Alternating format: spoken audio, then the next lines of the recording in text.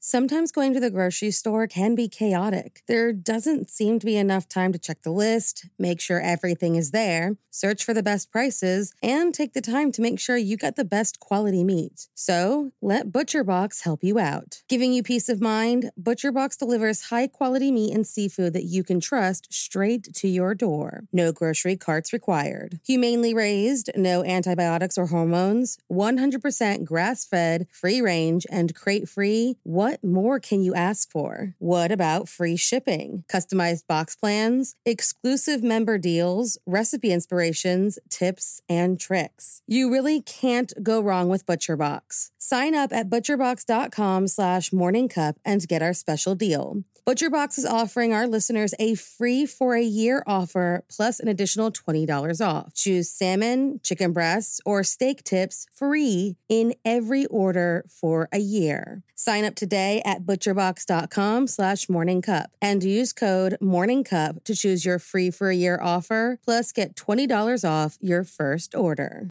Hey guys, I have a podcast that I think you'll really enjoy.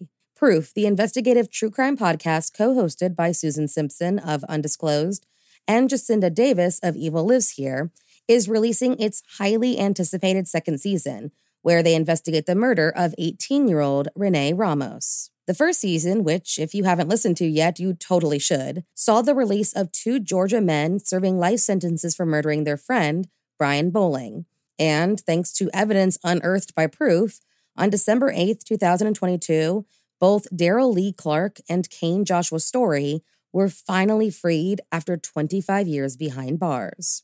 With that same investigative drive, Susan and Jacinda are on the case again, and this time, they are on the streets of Manteca, California, to find out who really killed Renee Ramos. In Proof, Murder at the Warehouse, you hear how, on June 5th, 2000, Renee's body was found buried beneath a pile of debris inside a new Home Depot building, and how, despite tips hinting at alternate suspects, her boyfriend, 18-year-old Jake Silva, and 33-year-old Ty Lopez were arrested and convicted of her murder. Fans of true crime and investigative series won't want to miss this riveting new season. Follow the case as Susan and Jacinda uncover long-overlooked evidence about what really happened to Renee by listening to Proof, Murder at the Warehouse, wherever you get your podcasts. There were 2 more murders 15 miles away. When police arrived, they found the telephones and electricity lines. We have a weird homicide. In a scene described by one investigator as reminiscent of a weird... Morning. Cup of murder. Necessity can make some people into monsters. On October 17, 1968, one half of a notorious duo died behind bars in a Mexican prison.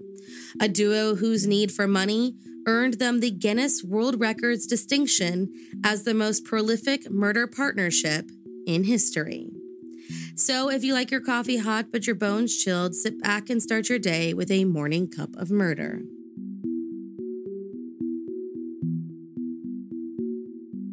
In January of 1964, police in Leon, Guanajuato, Mexico, got the shock of their lives when a woman named Catalina Ortega came into the station with a horrific story to tell. According to the incredibly malnourished woman, she had just escaped a sort of brothel-turned-concentration camp being run near San Pancho by Delfina and Maria de Jesus Gonzalez. With her brave escape came not only her life, but the most scandalous and sordid true crime story Mexico has ever seen. And a search of the Gonzalez property would prove that the truth was much more terrifying than any fictional story they could dream up. The bodies of 80 women, 11 men, and several small fetuses. Delfina and Maria de Jesus Gonzalez were born in El Salto de Huanacatlan into a family of poverty and abuse. Their father, who formed a part of the rural police, abused the power he yielded, once shooting and killing a man for engaging him in an argument, and locking up his daughters in the town jail to teach them a lesson about wearing makeup or dressing in risque clothing. The shooting gained him a few enemies, and soon Isidro moved his family to San Pancho in hopes of starting over. This, unfortunately, did nothing to help their family's financial situation, and the girls decided to start a business of their own to try and make some ends meet. Together, Delfina and Maria scrounged up all the money they could get their hands on, opening up a saloon in San Pancho that, unfortunately, didn't do much more than put food on the table. Wanting more, the girls soon turned to sex work and began bribing local officials to help them establish a very lucrative brothel business in a couple different locations, buying a bar in Lagos off a man nicknamed El Poquianchi, a nickname that was passed down to the sisters, who were now called Las Poquianchis. Together, the women would prowl the countrysides looking for the youngest, prettiest, and most desperate women they could find, and offering them jobs in Guadalajara or Leon as maids or waitresses. With dreams of making it out of poverty, these young women accepted their offer, and if they didn't, one of the women's henchmen would simply snatch them off the streets. Once at one of the sisters' establishments, the girls were separated and put to work, the virgins saved for those with status, power, and most of all, an abundance of money. Men who were willing to pay top dollar for an untouched girl. The others were raped, intimidated, and given an ice bath as an initiation of sorts and told to buy their clothing and makeup, stuff they needed if they wanted to ensure success, straight from the Gonzalez sisters.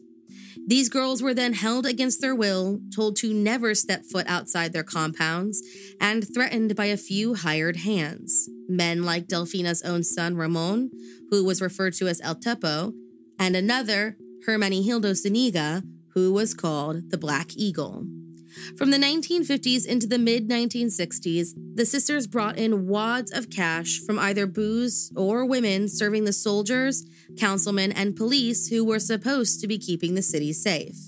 Then, of course, the inevitable started to happen. Some of the girls found themselves with unwanted pregnancies, and unable to have their workers out of commission, the Gonzalez sisters had the women beaten until they aborted their babies and had their bodies buried in the backyards of their brothels. The same would happen to the bodies of those who died due to an STD, an impromptu abortion, or from malnourishment.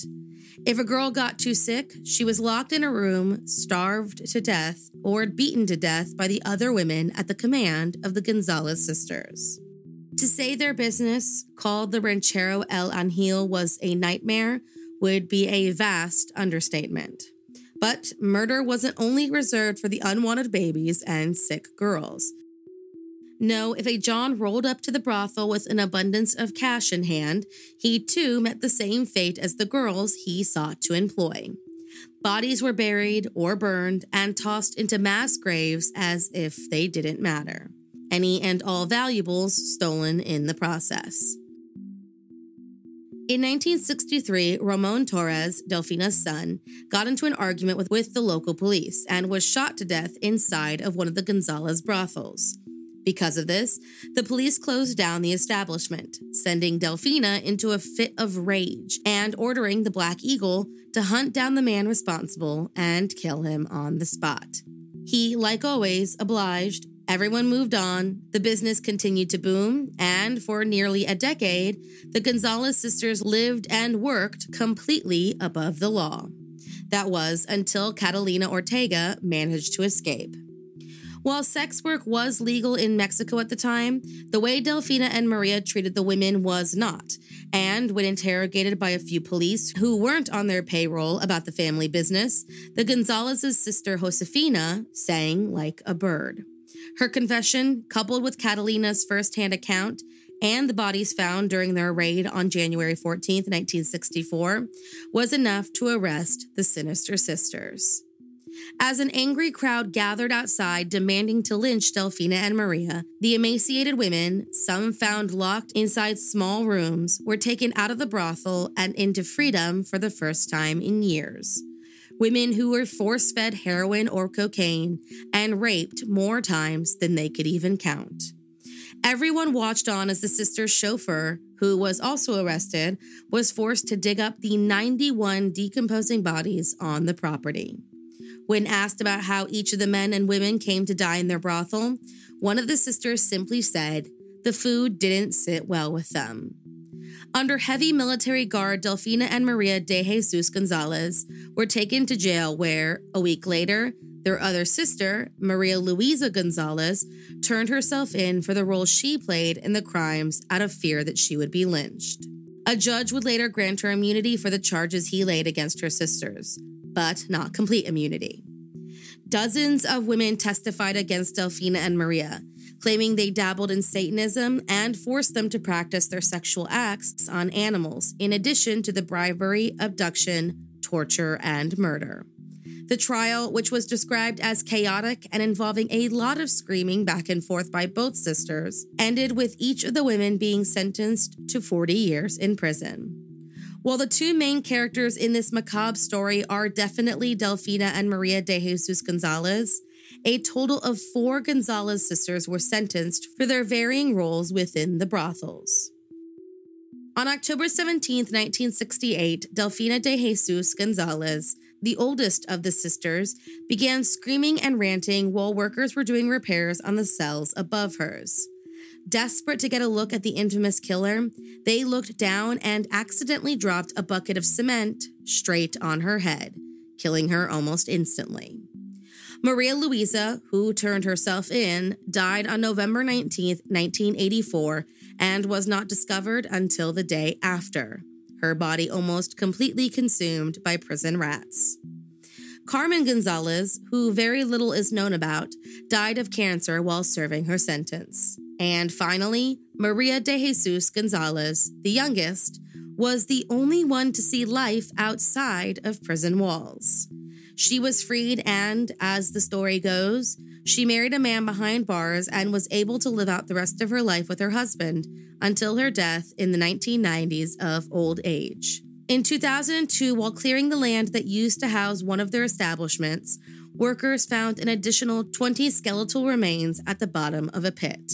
If they are the victims of Las Poquianchis, which is extremely likely, that brings their death total to at least 110.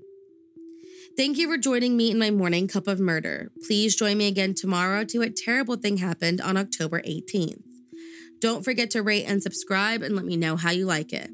If you want to help support the podcast, there's always Patreon or just sharing it with your true crime obsessed friends. And remember, stay safe.